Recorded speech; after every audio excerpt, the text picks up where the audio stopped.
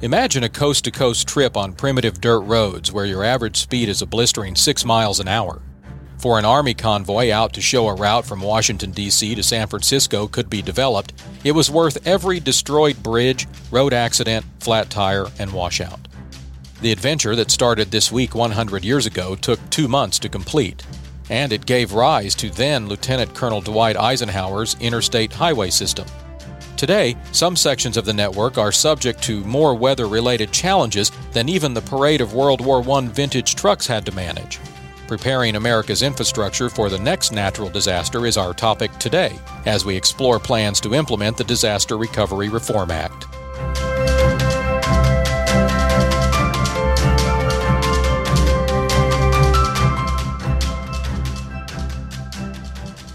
This is Hard Facts. I'm Robert Johnson.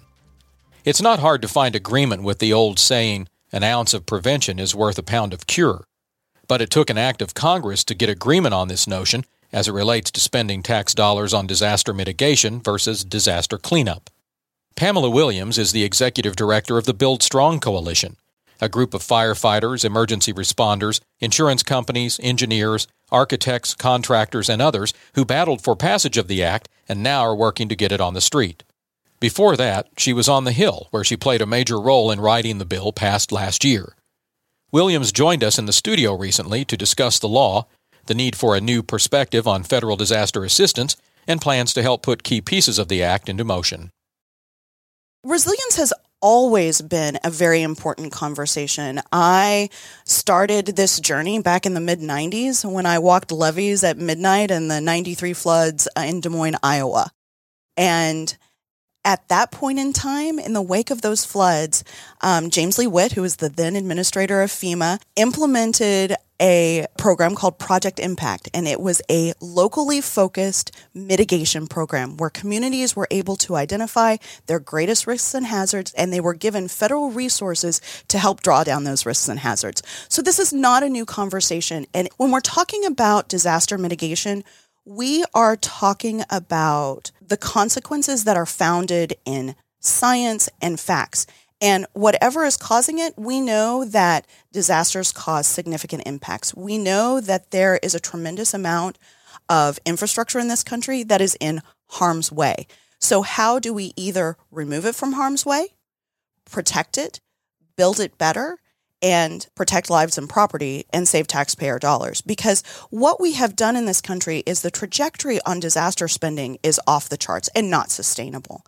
And the federal government is having to further inject more and more money. But if we could do something on the front end and move that investment to the pre-disaster and make that wise investment, we are seeing anywhere from a 1 to 4 return on that investment to a 1 to $10, $11, $12 return on investment when we're doing the right things. And that is everything from investing in stronger materials, stronger building strategies, implementing codes and standards.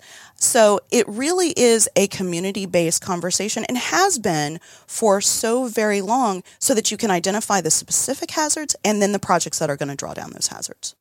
There do seem to be more events, though, occurring. Even the statistics that you've had online show that we're dealing with more of this every year. It certainly does seem that way, that we are dealing with not only more frequent events, but more intense events that, because of everything from population density, are having greater impacts. So no matter what, the consequences are much more severe. The Build Strong Coalition is about 7 years old? Correct. So about 7 years old and has actively been driving this conversation, particularly with regard to how to incentivize the adoption of codes and standards and how to increase resilience across the country.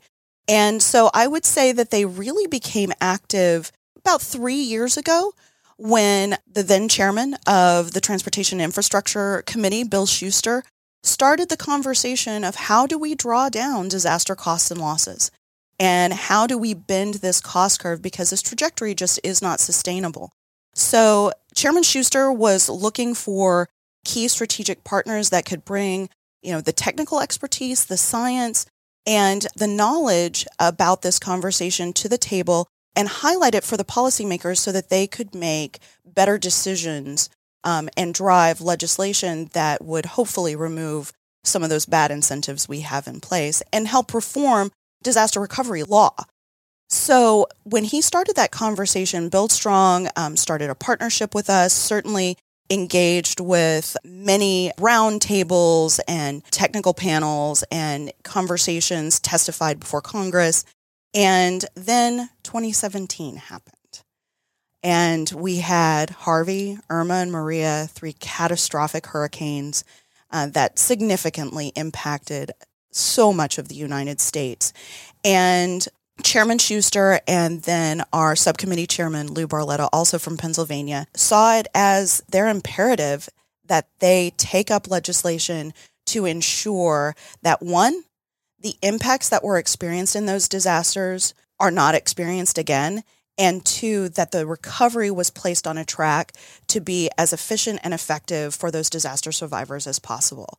So at the time, I was on the Transportation Infrastructure Committee, and I was given an opportunity to work with all of our key stakeholders and the members that were directly impacted and challenged to draft up the Disaster Recovery Reform Act. And thankfully, everyone realized that the things that were promoted, from resilience to efficiency to use of technology, it's the right conversation. And thanks to the support of the Build Strong Coalition and so many others, we were able to bring that to fruition, and it was enacted in law in 2018. And FEMA is actively engaged in the adoption, in the implementation of that, along with key federal partners like DOT, HUD, and some others. Before we talk about the work to implement the law, let's talk about the law. What are the key pieces of it? So I would say the most transformational piece within the Disaster Recovery Reform Act is the set aside of an additional 6% annual disaster funding for pre-disaster mitigation. This does not need to be appropriated. It is automatically generated, no year money. How much? So it's going to change every year based on how much spending happens every year in disasters.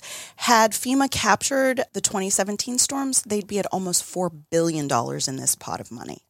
Right now, we're looking at about $300 million to $500 million based on current disaster spending, but certainly in landmark years, there's going to be a lot more money. So this represents consistent, significant, reliable funding for state and local governments for pre-disaster mitigation. Previously, the program that had existed before the Disaster Recovery Reform Act, it was not reliable. The administration both parties had signaled it for closeout, zeroing out at least 3 times. And so this took it out of the hands of the appropriators and now creates this pot of money. It's going to be competitive. It's going to be focused on risk-reducing, cost-effective infrastructure investments that are made at the state and local level in partnership with the private sector to change the face of resilience across the country. And that, I'm so honored because the previous FEMA administrator, Brock Long, as we were drafting it and certainly in the wake of its passage, deemed this transformational. We know that money changes the conversation. We know that money drives people's behavior. And to be told that making this policy change and making sure that this money is available and in the hands of state and locals is transformational, that's very humbling. So I would say that that's one of the most transformational pieces within the Disaster Recovery Reform Act. But the wonderful thing about the Recovery Act is that it's an intricate puzzle piece of removing those bad incentives and rewarding good behavior. We did everything from telling FEMA to work with DOT to set strong guidance on evacuation routes so that evacuation routes are built right and are maintained in a way that support locals' ability to get people out of harm's way when a crisis is happening. So that is something that there had not been comprehensive guidance and certainly had not been in the DOT conversation. Like, do you need to build things in and around the infrastructure around an evacuation route differently? Yes, you do. Because we've seen pipes popping out of ground because of water inundation. We've seen fire actually being transported through certain types of pipes because the infrastructure wasn't resiliently designed. Particularly for evacuation routes, these things need to be taken into consideration. One of the things that was so important and recognized by the leadership of the Transportation and Infrastructure Committee was the need to build a capacity at the state and local level. So many locals, the mayor is the public works director, is the city clerk, is doing everything. And so when crisis hits, they don't have any bandwidth, and they're certainly not going to have a conversation about how do we do this better. They're just worried about, I've got to get people back to work. I've got to get the power back on. I've got to get the water out of here. How do we create a capacity to support them to have the right conversations, to put the right things in place before disaster strikes? And so one of the provisions within the Disaster Recovery Reform Act provides resources so that state and local government can actually avail themselves to the experts out there that do this for a living. State and local governments have money available to them on a reimbursement basis so that they can hire the appropriate folks that have done this. There are people that are experts in this. And to help lead the way for not only how you can plan and identify hazards and identify projects that are going to reduce those hazards, but when FEMA money becomes available, how you're going to administer that money. Because as we all know, spending federal money is not easy.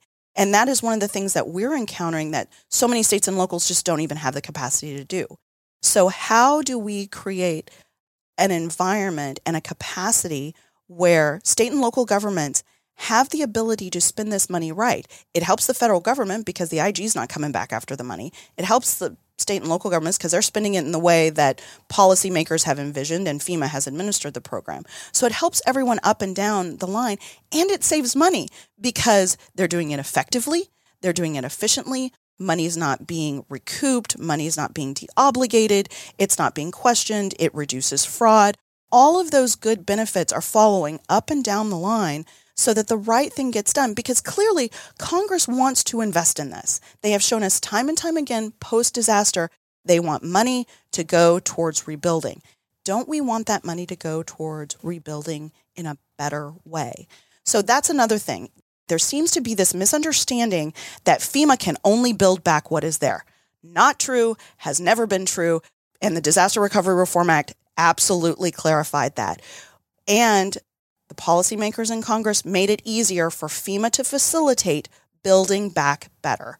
So in the wake of a disaster, FEMA absolutely has the ability to provide additional funds so that you can build in mitigation and resilience measures into that project. So one of the best ways to do that is adopt a higher standard code at the local level. So communities like Harris County in Texas, post-Harvey, has adopted the highest freeboard standards in the country because they realize this keeps happening to us. So now FEMA has to help them rebuild to those higher standards. But it makes sense because we're avoiding future disaster recovery costs. Those investments up front make sense. We're getting a return on that investment. And we're seeing that more and more across the country. As a matter of fact, even Puerto Rico, that is really, really struggling with their recovery. Puerto Rico has adopted some really exciting mitigation measures that they're building into their recovery because they realize that this federal investment, they can leverage it so that they're going to be stronger. They don't have to rebuild it the exact way that it was. It's unfortunate that it takes a tragedy to learn these things, but it doesn't make sense to people outside these areas when we see billions of dollars going into a recovery simply to just put it all back the way it was so that next year it can be washed away again. Unfortunately, I've seen this happen time and time again. We focus on this in a crisis, and then everyone gets disaster fatigue and stops thinking about it. The wonderful thing about the resilience conversation is it is an everyday blue sky conversation. that certainly when the storm hits, it highlights that we haven't had enough of that resilient conversation. But this is putting focus on the right actions and incentivizing those right actions up front. And I love that there are so many people engaged in this conversation in so many lines of business. I've talked with energy folks, I've talked with water folks at EPA, certainly HUD and housing and DOT and FEMA, because the unfortunate thing for state and locals, there's a lot of activity going on in this area at the federal level, in the federal family. They are not coordinated. So it is incumbent on state and local governments to find those different lines of funding and how to synergize them and leverage them against each other and time them right, like what project should be funded with what. So I will say New York OMB post-Sandy did a wonderful job at doing that. Now, New York OMB, larger than most countries' OMB, big, sophisticated organization. They know what they're doing, but you know what? They also hired really good experts at Ernst & Young to help them make good decisions. There are federal resources available to reimburse those costs for making those prudent government decisions. So they realized that there were a lot of resources coming in, and they did. There is one hospital in New York that has a single project, mitigation project, that was built in as part of the recovery. An additional $400 million of federal resources went to rebuilding. So that's not the rebuild cost. That was just the mitigation aspect of it. An additional $400 million to rebuild it right and to make sure that the federal government was not going to have to pay to recover that hospital again. Does the act help those communities that don't have a New York organization at their disposal cut through all of that red tape and get those departments and those actions and those services coordinated? Does it help? I mean, there are a lot of cities and counties that are well run. They're just not big enough to even do that. Right. So on a reimbursable basis, absolutely. When you do get FEMA funds and when you're applying for FEMA funds, you get administrative and management costs that are reimbursable up to a certain percentage. And that's huge because before the Disaster Recovery Reform Act, a lot of local governments couldn't even tap into those resources. So as a community is prioritizing how to have this conversation, they know that there are going to be resources available to help them do this right. That is a force multiplier. And one of the things, kudos to FEMA. FEMA has been out across the country providing technical assistance. And the wonderful thing about the Build Strong Coalition is we've taken our partners to be force multipliers and to help with that education and technical assistance because we want everyone to get to the right answer. That's a different answer in multiple different communities. So we are leveraging our university partners. We are leveraging our state and local partners. We're leveraging our private sector partners because this conversation is so large that everyone should be engaged as a good community partner. I've had conversations with major private power entities that have now developed an entire line of business related to resiliency, and they are issuing microgrants to help communities do the right thing. So I get so excited when the private sector starts doing that because they realize they're a force multiplier in providing not only technical assistance, but the support and leverage to help these communities that are strapped have the right conversation because we're only as strong as our weakest link. And when we build this strong community, the private sector is stronger, the public sector is stronger, and that's how we're protecting ourselves from disasters. So let's talk about then the grant program. We've spent a lot of time on the policy level. Let's focus now on the implementation level. You said the first pot of money is about 300 to 500 million. Is that right?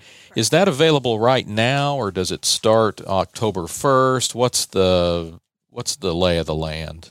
So FEMA is building upon an existing grant program. FEMA is taking the Pre-Disaster Mitigation Program, the PDM program, and building upon it with these new authorities that they were given in the Disaster Recovery Reform Act. So they just released the projects that have been approved for the 2018 pre-disaster mitigation program. And then they are going to release the guidance for the 2019 program with some of the expanded authorities that were provided in the Disaster Recovery Reform Act.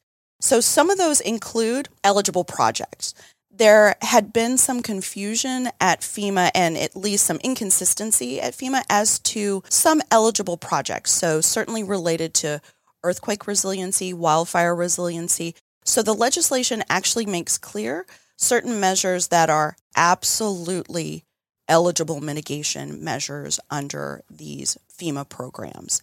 So they're rolling that in to this 2019 issuance that will likely be available in October and be issued on similar to the same timeline as 2018. So probably the first of the year, we'll see that go out. So one of the things that the Build Strong Coalition is very, very much focused on, because FEMA sees this 2019 tranche of money as really a capacity builder to prime the pump, so to speak, and to help position communities and states best to be able to apply for this bigger money that they are calling Building Resilient Infrastructure and Communities, BRIC.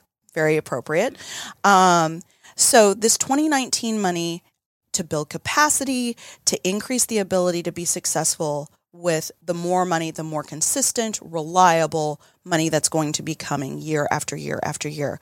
So Build Strong is very, very focused on that and identifying what do communities and states need to help them. Some of them need to start the conversation, like what hazards are we facing? And then what sort of projects are going to help draw down those hazards, cost-effective, risk-reducing projects. Other states are incredibly sophisticated that have had this conversation for years. They know how to have this conversation, but now they're dealing with so many more resources that are going to be available. How do you help them prioritize those projects that are best suited to meet the needs on a strategic statewide level? One of the things that the Build Strong Coalition has done specifically related to this new BRIC program and what's leading up to it with the pre-disaster mitigation program, we have set 3 regional forums that are going to take place to bring together FEMA leadership. We're doing this in partnership with the U.S. Chamber of Commerce, and then our strategic partners, state and local government, insurance, engineers, materials folks, to sit down and have a substantive, meaningful conversation about what this money is, what it can be used for, and how to apply for it. So we're highlighting best practices, we're highlighting potential challenges and how to resolve those challenges, and we've got FEMA there at the table so that they're hearing this truly from the horse's mouth, what industry needs to be a successful partner in this, what applicants need to be a successful partner in this, and what the science and technology is saying about the resilience conversation to help drive the grant guidance, the grant implementation, and how FEMA is going to be working as the administrator of these grants. Eligible applicants are state governments. Communities can be sub-applicants. So we've talked a lot with FEMA about how public-private partnerships can fold into that.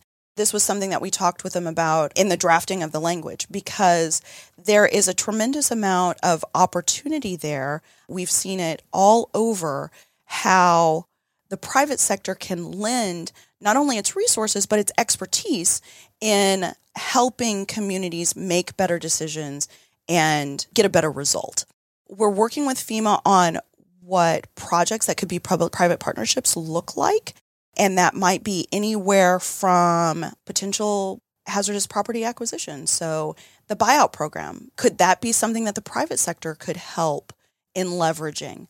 And building resilience into infrastructure. I think GSA has shown us that there have been successful public-private partnerships in improving infrastructure and federal assets through partnerships. So we're working with FEMA on how to make a project that looks like that eligible because FEMA recognizes that it's a huge opportunity. We recognize that it's a huge opportunity. So state and local governments are the people that get the money, but they absolutely need the involvement of the entire community to help get to the right answer. State and local governments have to have a comprehensive hazard mitigation plan. So they need help in devising that. And then they need help in identifying projects that have to be by the law cost-effective, risk-reducing. FEMA's requirement is for a cost-benefit analysis of 1. You have to get a return on that investment. And that sometimes is challenging, but when you're looking at infrastructure, not so very challenging. Because what you're doing is you are avoiding future disaster costs. So if you can show a property that's been damaged, if you can show the likelihood of future damage and the avoidance of that future damage, there's your cost-benefit analysis. Definitely states and communities are going to need help and assistance in how to do that technical aspect. So we are working, the Build Strong Coalition is working with FEMA on kind of pre-approved projects and what those look like. So already FEMA has embraced certain things like safe rooms because you can't put a cost on a life. Right. But things like wind retrofits for homes. So when you tie down your roof, you use tie downs to retrofit your home so your roof doesn't blow off in a hurricane. The Build Strong Coalition has partnered with the Institute for Business and Home Safety, which is wholly a scientific institute. So they actually build homes and then burn them down or inundate them with water or try to destroy them. And then test certain techniques on what alleviates that damage.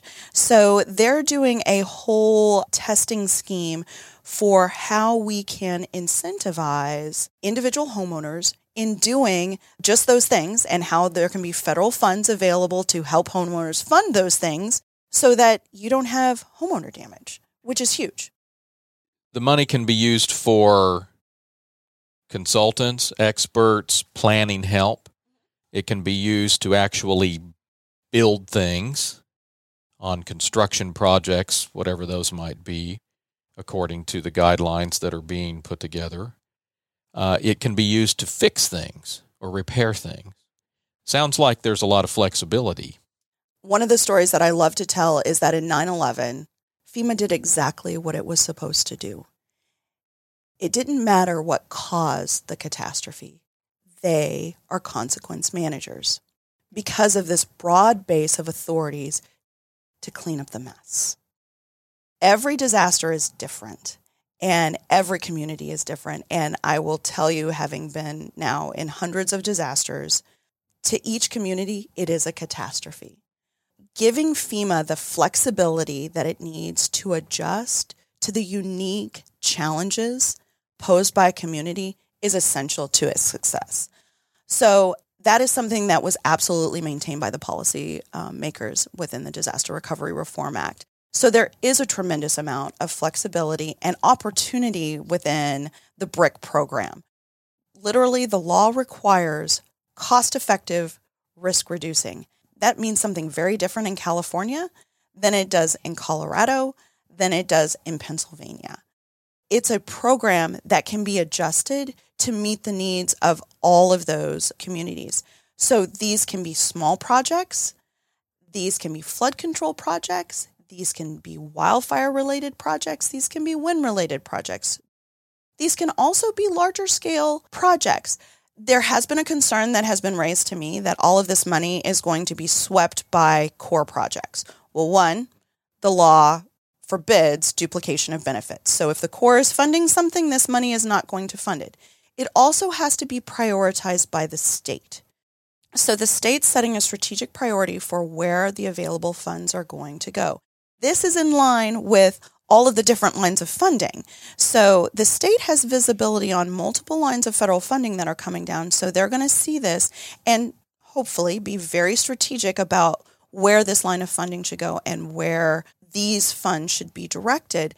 And honestly, I don't know many governors that are going to suck up all the money into a large flood diversion project when they realize that they're going to be able to leverage that money as a force multiplier in a lot of their communities. One of the things that I love to tell is, something as easy as a pole replacement. So a utility pole replacement with a higher standard, more resilient material pole. On the front end, you're looking in the thousands of dollars to make that investment per pole versus a potential $100,000 investment on the back end.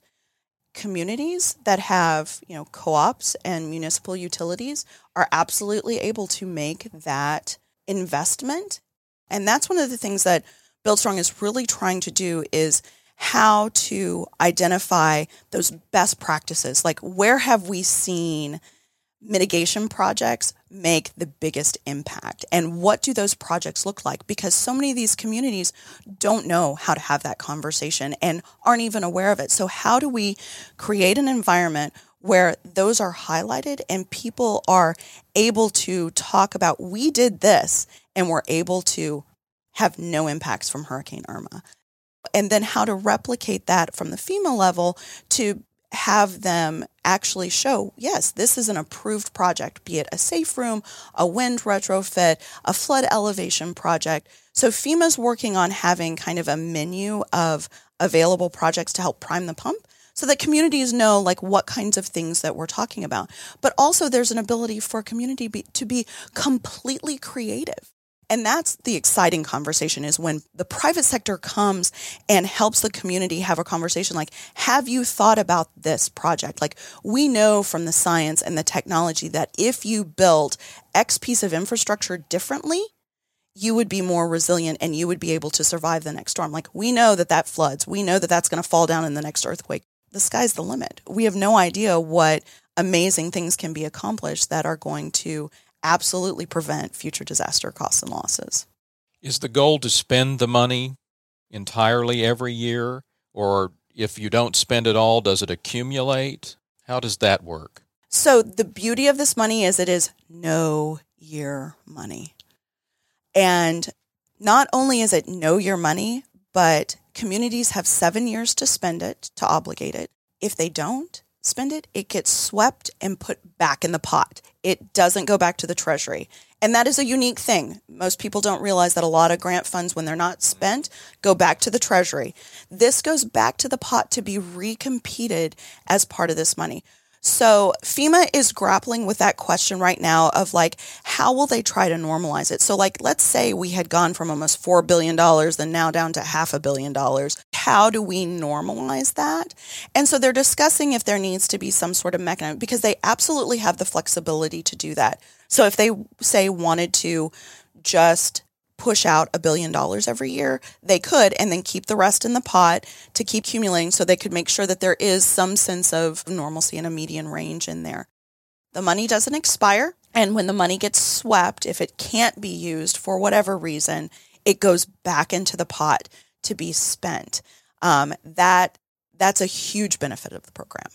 I think also getting the private sector engaged too, because I'm thinking of former colleagues of mine who build things. You know, they go in for an RFP, they're talking about building this project. If they're informed also about these sorts of building practices, I think they could probably drive that conversation back to the owner. We see the private sector as a force multiplier in this conversation. If you want it done faster or cheaper, you never ask the federal government to do it. We find our best practices driven by the private sector. We've seen it, certainly in engineering and infrastructure, in the power sector, certainly water, the involvement of technology and the use of new building techniques. FEMA's not going to get involved in that. Got to get people at the local level to enforce the right codes and standards. It has to be founded in an analysis and in facts and science. So therein lies a great amount of flexibility, because FEMA is not only adhering to what the Corps wants to do or what EPA wants to do. What's the biggest challenge now here in 2019 with getting all of this out into the states, into the communities? Knowledge and education. Awareness. Because the number of people that have come to me that haven't even heard about the Disaster Recovery Reform Act, the number of people at the community level that are unaware of FEMA's mitigation programs and what FEMA is trying to accomplish both pre and post-disaster. I get it. It's wonky. It's nuanced. It's difficult. It's federal funding. I would say that knowledge and experience and confidence that you can engage the right people to get to the right answer. Congress gave FEMA some amazing rules and tools. So that is the top down, and FEMA is setting its policy and putting the grant money in place and going to roll out that money. It is creating that capacity and understanding at that local level. That's going to be the heavy lift because there is a huge gap in knowledge, understanding, and capacity. Not a lot of people get to say they wrote a law that is now having this kind of an impact on what could be, the next 100 years of life in America. How does that feel? Honestly, it is my life's passion. I'm deeply entrenched, pun intended, in the disaster world, and the opportunity that was presented to me by congressional leadership and by the stakeholders and the faith that has been placed in me to do the right thing and to continue to drive the right conversation is truly humbling because we do have an opportunity to do the right thing. And there are many, many resources available that Congress wants to put in the hands of the right people. There's so many people that want to do the right thing. They just need help in doing it. It's far from perfect, and there are a lot of people involved in making it happen. But I do believe that it is a transformational piece of legislation and will be driving this conversation for decades to come. And I'm hoping that 50 years from now, we're having a very different conversation in the wake of catastrophic disasters like Harvey or Maria because communities made the right choices.